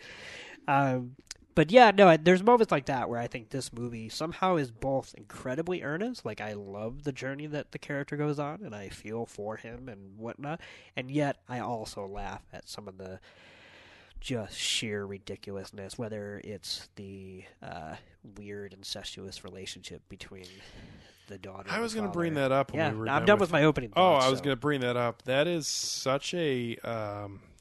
it's such a weird moment. Mostly because the first time it's really apparent is when he gives her the dress for her prom night or whatever to wear. And he, like, clearly is going to just walk out, and she gives him, like, no, you can stay. Yeah. As she's changing. Well, he's got to see how it looks. I know. And he's just like, okay. So here's the thing, though. I fully, and I think it's completely up in the air. So, like, this is not like the Joker, where if you have a different interpretation, I'm going to be like, what? But I like how you just did that in Brent's voice, too. That's good. But I personally actually think the dad is, like, scared shitless the entire time. Like, I do think he relishes some of the violence, like when it comes to protecting his little girl, for sure. But like in those moments, I actually think, at least for me, some of the comedy comes from the idea, and I just think that's actually one of the great things about this movie is the performances across the board. But the guy who plays the dad is so good because I don't think he ever truly commits to one thing, so that I think it becomes this weird living fluid character. But when he is about to leave the bedroom and she's like, oh no, you gotta see how it looks. Like, his kind of like, oh man, like, I have turned, Daddy's Little Princess into Daddy's Little Princess a little too literally. And this is maybe my own doing because I cannot, like, say no. Like, I don't know, I took it as this weird... Yet he is definitely a willing participant in all He's a willing participant in her... I would say in her violent escapades when it comes to protecting her. Like, he wants her happy, like just like a father would. But I think this truly, the character, is like a bastardization of the creepy dads who want to do the daddy-daughter dances and the pledge to daddy, which is like, oh, I would never have sex with my daughter. I just, I want the best for her, and the best is me. Like, that weird contradiction where, you know, like a male person thinks that their female daughter is somehow theirs, and theirs only to, like, protect and, you know, coddle and whatnot. Yeah, no, and that's what I think this is basically kind of poking fun at, like, this disgusting, because I genuinely think that there are times when he, like, just looks very, like, annoyed that this has come to this, and yet... Well, I like the idea, too, when she goes to start kissing him on the lips, like, he, like... So he opens up his eyes twice. Yeah. Like, oh, is this really so happening? No, and, like, I feel like this is what's too far. Oh, yeah, no, for sure. And that's the thing, they have people that they've... And he's a creepy motherfucker. Well, yeah. Yeah, no, and I'm not trying to say, like, oh, he's normal, and the daughter has warped him or anything like that. Because, first of all, if she's the daughter, not to get into a nature versus nurture thing, but that's like a snake eating its own tail thing. Like, he created her, and she is, you know, destroying him. Like, it's a circle. But, I don't know, there's just so many scenes where, like, and I think one of the telling moments, too, to kind of support that is when he gets outraged that she is going to touch his little Peter to do the pee-pee, because... I don't know why I said that in a 4-year-old vernacular, but whatever. But that is the only time in which he actually appears to be mad at her, but he doesn't say anything because he's, of course, scared shitless. So I think that's truly the whole shotgun dad, you know, waiting on the porch mentality, taken to an extremely gross and patriarchally disgusting extreme. Yeah, but I can see that. Yeah, but... Yeah, other than that, though, what did you think about the subplot in this movie? So I was intrigued by it. I definitely was not as interested as in the main story. Do you think it should have been excised, I guess? That's my big question. I don't necessarily think so, because along with your assessment of it, I do think it is a nice escape from the deep torture that is going on, to just kind of eschew into this really, it's kind of funny too, because it is definitely comic relief, but at the same time it is somebody who is just grieving, especially, and early on, like, it's not apparent that that's what's happening. It's just apparent that she's it seems, at least to me, the first time through, that she's someone who just really just wanted to, like, get smoked up and drink, and that's why she was going about her life for a night. That's why she was going out with this guy who looks like Hirschfeld from Dazed and Confused. Yeah. So, but as time goes on, and I honestly would not have gotten this until the very end, where she is actually the sister of one of the victim, young men, specifically the victim we see in the prologue. But yes. Yeah. So that whole storyline, I definitely think had a purpose here, but I definitely was less interested in that than I was in the main storyline, because I felt like I just didn't. It was like a car crash where I couldn't look away because it was terrible and annoying, and it did make me angry as a viewer. And it was like it wasn't necessarily like in the same vein at all of like the guy in the theater who's like, yeah, strain that bitch up or anything like that. But at the same time, I was like, boy, she's got to get hers right. I mean, yeah, no, as far as just catharsis and relief, yeah, for sure. Yeah. And we see that. I mean, I think this is one of my favorite final climactic scenes in actually quite a while. Mostly because you talk about catharsis. How about the idea of him driving a car? And first of all, the way that scene is set up is brilliant, because it doesn't really show you which way he's going to be coming from. And then it, at the very end, becomes apparent that he's driving right towards it. And for a split second, I thought there was a real possibility he was actually going to run over his girlfriend, which obviously would have been fucking horrible. Yeah, I know. I loved not only that, but the visual echo of avoiding the girlfriend. Oh, yeah. Which is technically his problem in a nutshell in the beginning of the movie, which is that he's not running away, but he's not going straight on to the relationships that may kind of redeem him and help him through these coping, because he doesn't say I love you to his girlfriend, even though it's clear that he kind of does and has affection for her because he's able to write it down in the card that he's not able to give to her.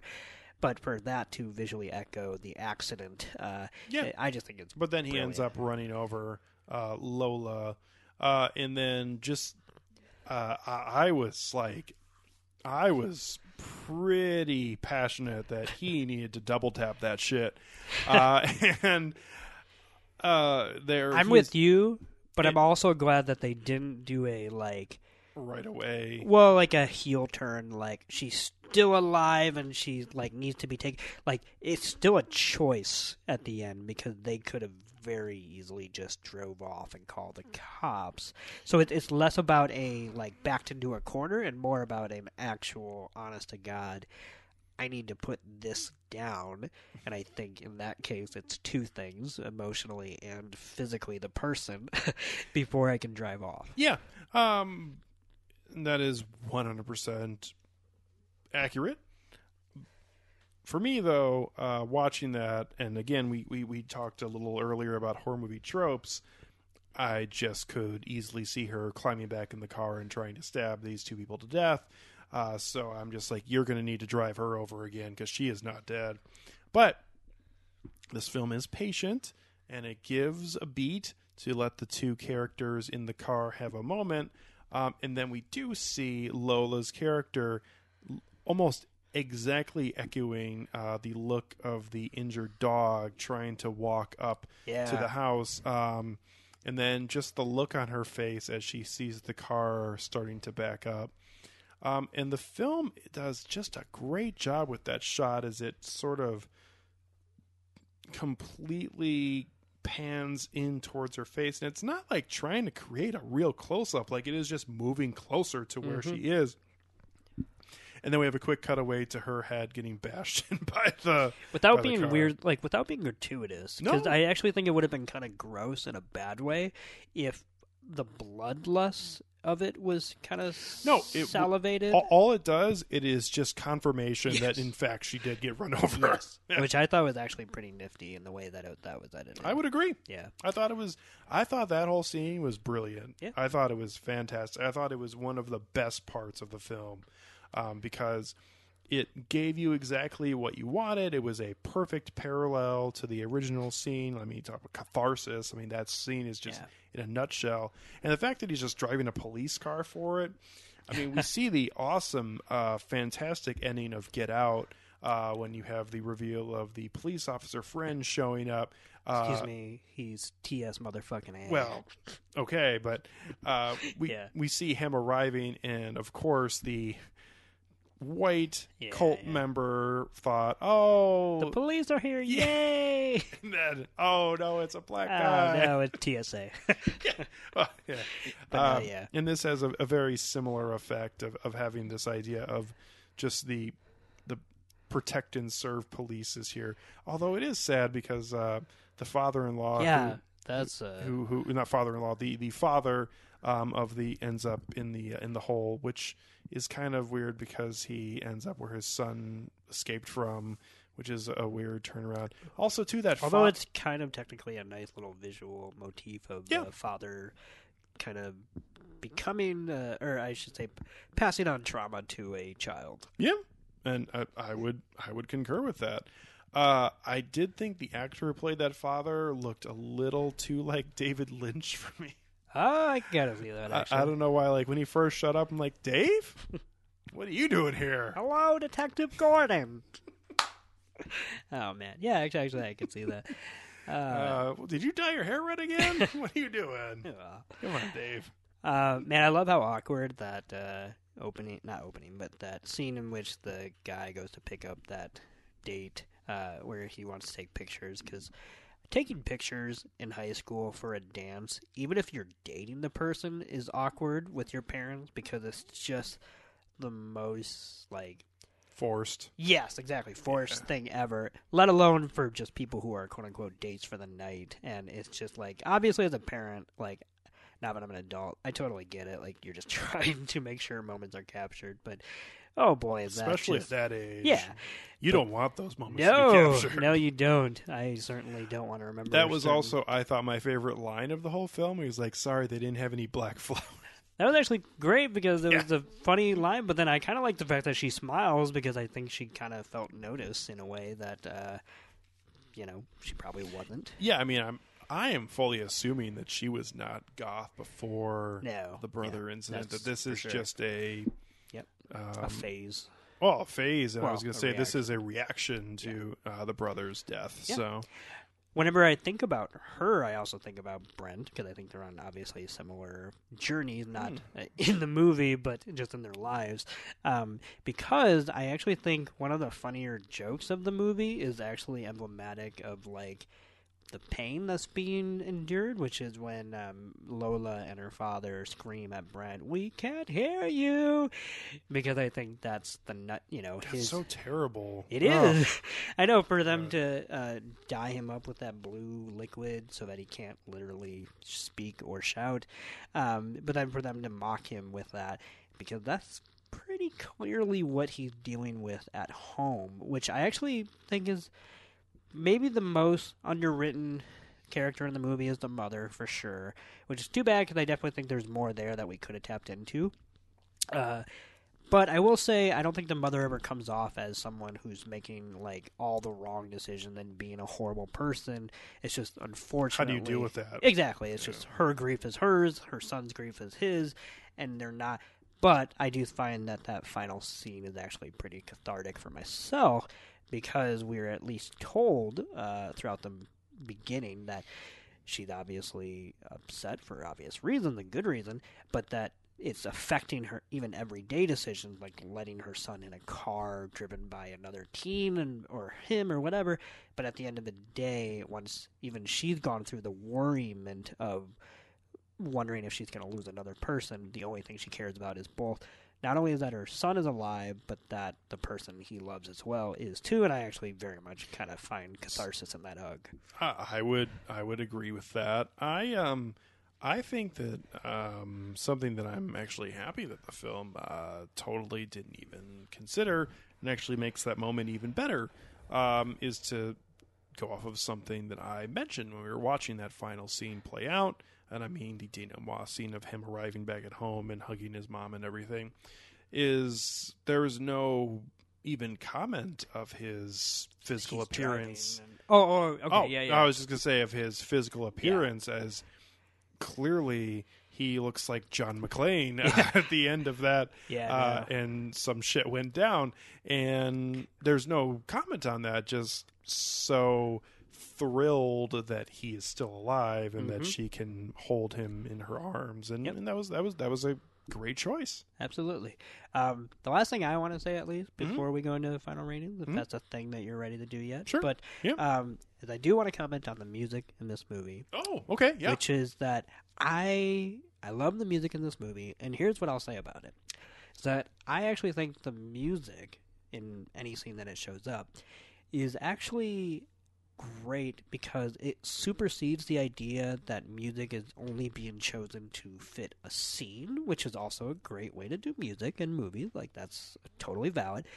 But music is only listened to in this film. And I think what's great is that every time music comes up, it is completely believable that the character would listen to it, and it is not, I would say, to the extent where you believe that the writer would be like, oh, he listens to heavy metal because he's angry. Like, it felt slightly, even if that is ending up what happened, I still felt it slightly more organic. And I think it stems from that opening scene. You have the father and son bonding over the tape deck, literally stuck in the father's car, and how this is old music and he can't get over it, whatever. And yet the father taking pleasure and relish in the fact that both is something that means something to him, but also is kind of pissing off his son in this fun moment. Which, just to circle back to what you were talking about the son listening to heavy metal because he's angry, it is even confirmed in that first scene that he already does listen to heavy metal, and it's Yeah. not necessarily because he's depressed. And Exactly. he's just listening to Slayer or whoever Yep. because he's angry or whatever. No. Like, he's just listening to the music he likes, and it's just pushing even further on. Exactly, because once we're past the prologue, he's literally using music to drown out everything else, and it happens to be heavy metal in that case. But he is no different from, before I even get to the real showcase here, but, like, for example, his girlfriend who listens to a kind of a pop song while she's getting ready for the dance and whatnot. And, of course, no different than our Lola, who listens to that Casey Chambers pop song, or I should say country pop song, which is so great because it's very rare that I see a movie perfectly encapsulate how sometimes we internalize music as our own monologue, you know? Like, this is like a human universal trait. Myself, I know I'm a victim of it. I know you are, just because I know you're alive, Alex, which is that there are songs that speak to us on a primal level where we hear it and we're like, this is exactly what I feel, and that's why I'm going to listen to this on repeat. If not literally, at least somewhat, but I have actually listened to songs on repeat. Sure, yeah. Just to, like, get it out of my system or whatever. And so for Lola's character to be so drawn to this, pop song that is so bland in its interrogation, to literally go through the checklist of, like, am I not pretty enough, is my heart too broken, whatever. I love the idea that not only is she connected with the song, which, okay, that would be one thing, because I can see that, like, why wouldn't, if someone is having trouble or if they're socially anxious or whatever, but not only that, but she's romanticized that song so much that she's become the victim of it, because she also says that would be the song that she would dance to with her future husband at a wedding, Right. which makes no sense whatsoever. Right.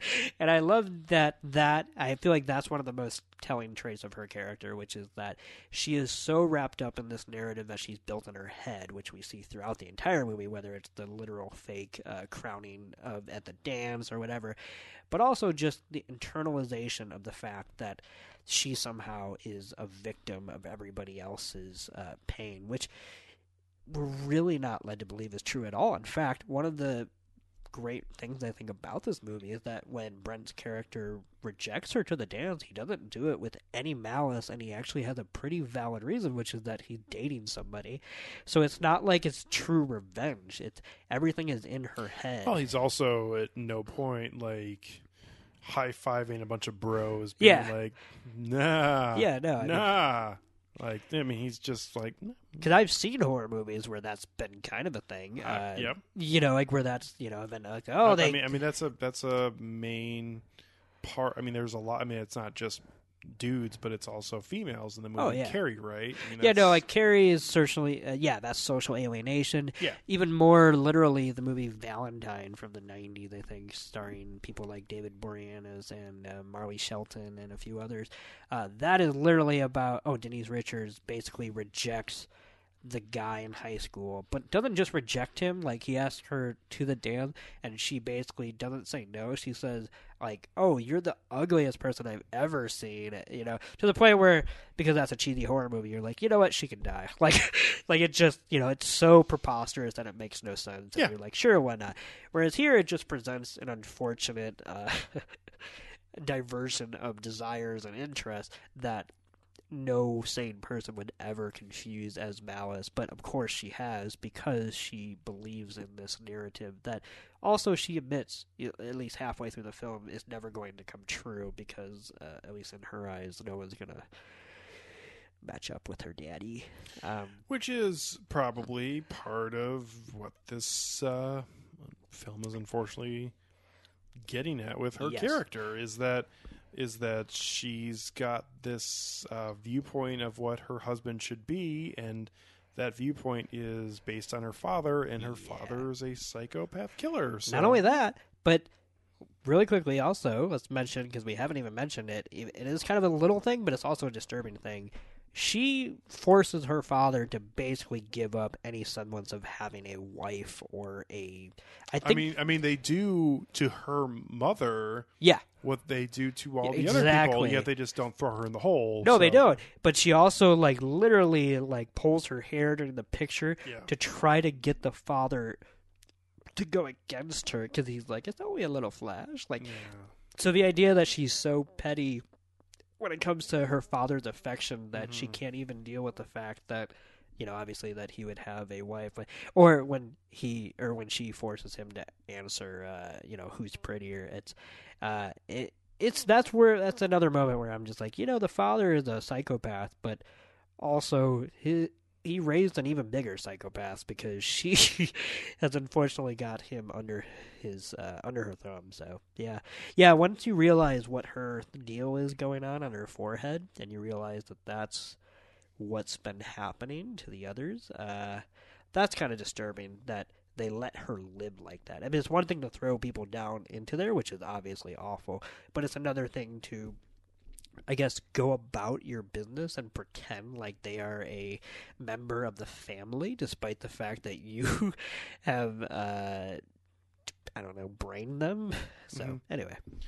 Let's go to final ratings, and I guess I'll go first. I actually am a big fan of this, and I am interested in revisiting this. And I'm going to just go out and just give it a really solid rating on the first time through, which is 4 out of 5. I know! I really liked it. I thought this was really good. I will say, when I proposed this, I genuinely did think there was a good chance you were going to like it, but I'm very happy to hear that you liked it. I did. I really liked it. I mean, I think that this film marries, the idea of just going the extra mile with its characters and also at the same time being grounded. I'm for whatever reason, I think it's probably because of the scenes with the family at the end.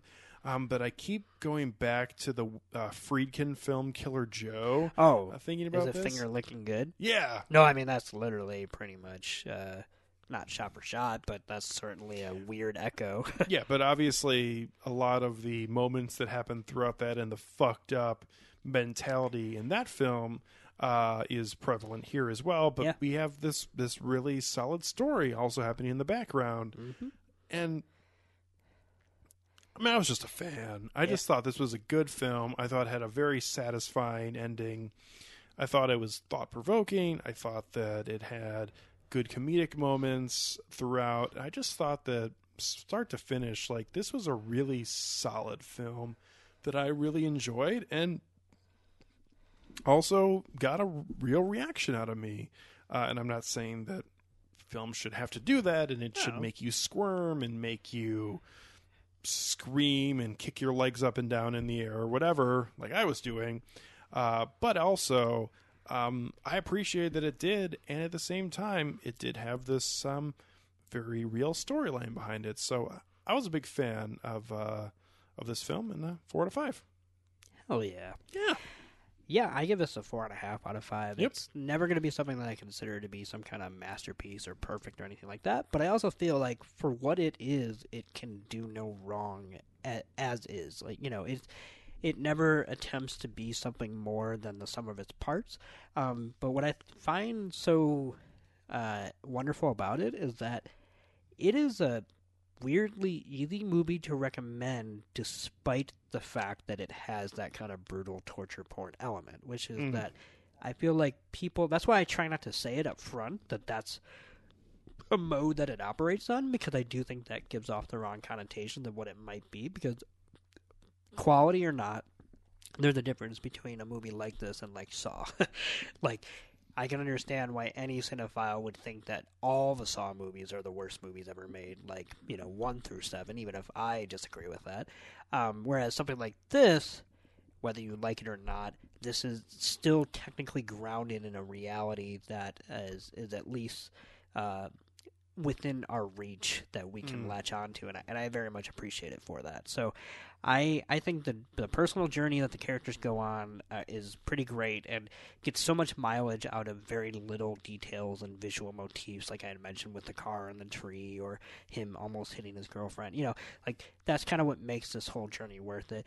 I also very much enjoy the visceral brutality. Like, some of those scenes are disgusting. Like, I said to you that, and I still kind of stand by this, that honestly the thing that disgusts me the most in this entire movie is the glitter. Like, I can't stand glitter in a normal context, so the idea of glitter just literally polluting the pool of blood over his foot. I know, he's just very nonchalantly sprinkling the glitter while they not really dance, but kind of dance.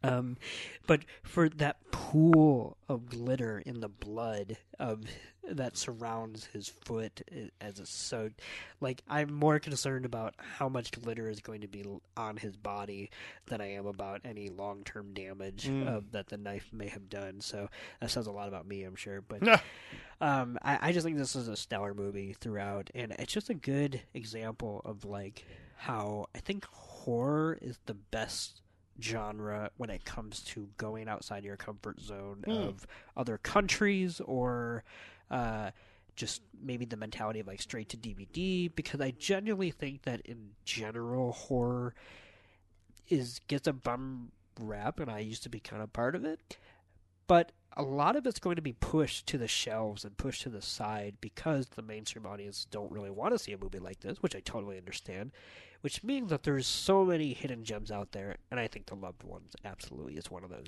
hidden gems. I mean, you talk about foreign filmmakers and just this genre having...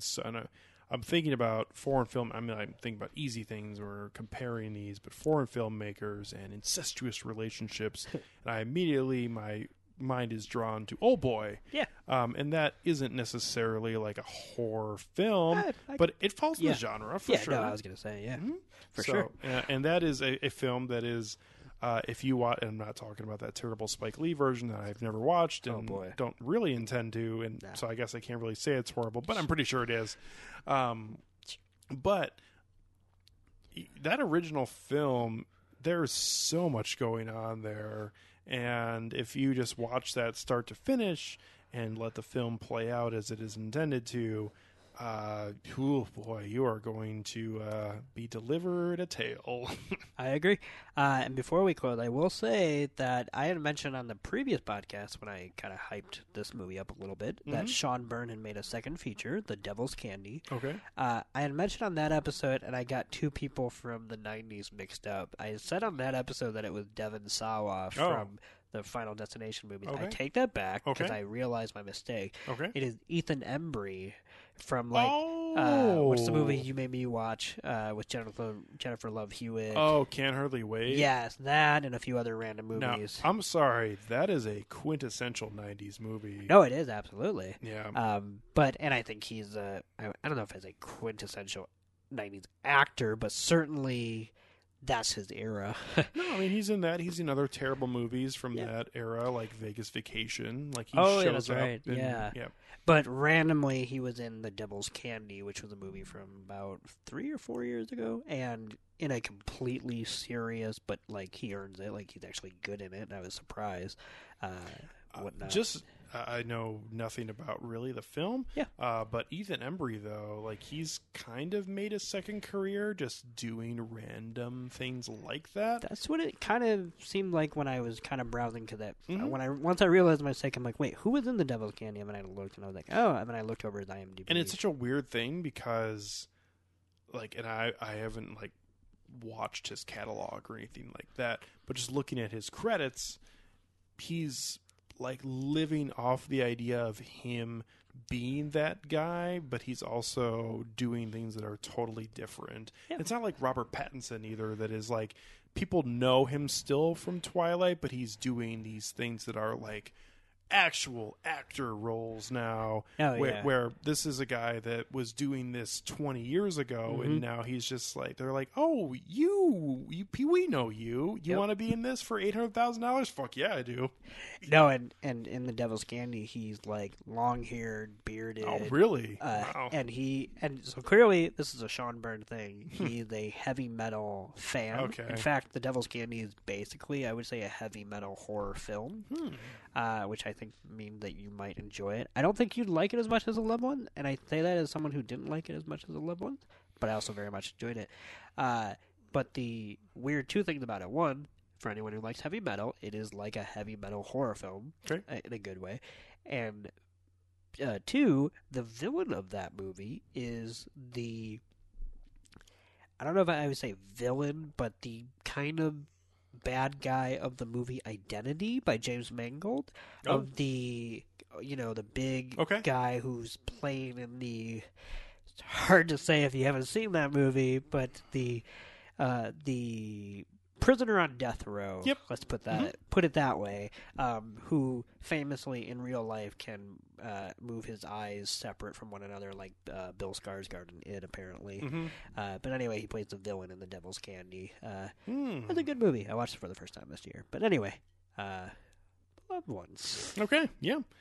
If you out there have any thoughts really on horror movies, because I'm assuming that most people have not seen The Loved Ones, but you should.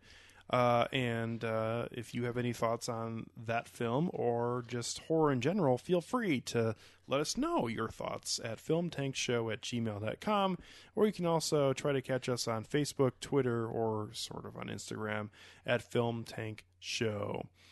And also, too, you can catch our episodes on our website, filmtankshow.com, or also on Apple Podcasts, Stitcher, or any of the other services where you can really find podcasts. We're all over the place.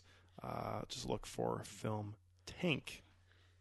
So, coming up on our episode with Sam and also Toussaint and myself and Nick, we're going to talk about a classic film, which is the Sidney Lumet film 12 Angry Men from 1957, which is definitely a classic.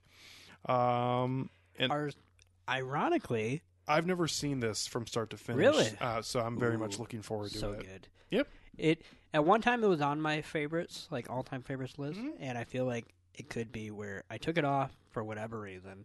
But I also feel like if I rewatch it, because it's been like And 5 we're or going to 6 talk years, about it. So, yeah. I might just end up putting it back on my list. Mm-hmm. But ironically, we have done his first and last movie after that, because his last movie was Before the Devil Even Knows You're Dead. Oh, okay. And this was his first movie. That's a really wide range. Oh, absolutely, and Yeah. especially if you watch everything in between. Like, that's why he's actually one of my favorite directors, because he was just so good. So many eras. Yeah, and so adaptive too. It's not like in Before the Devil Knows You're Dead, he's trying to recreate what he did or something like that in something like 12 Angry Men. He's just like one of the funny stories about Before the Devil Knows You're Dead is that Ethan Hawke and Philip Seymour Hoffman, for whatever reason, told him, like, not necessarily in private, but like took him aside and was like, you should really shoot this on film, because this kind of has that Scorsese, criminal cinema element, whatever, which makes sense on paper, whatever. And he was just so kind of like, no, like I think I can make this digital thing work, and obviously he did, because I actually think that's a gorgeous movie in its own way. But that's what I mean, like where a filmmaker adapts to every era that they're in. So, yeah. Good stuff. Well, Yeah. looking forward to talking about 12 Angry Men coming up on episode 208. So, Nick, thanks a lot for being here. Hey, thanks for having me, Alex. Well, it was wonderful as always. And we're looking forward to catching up with everybody out there coming up on our next episode here on Film Tank.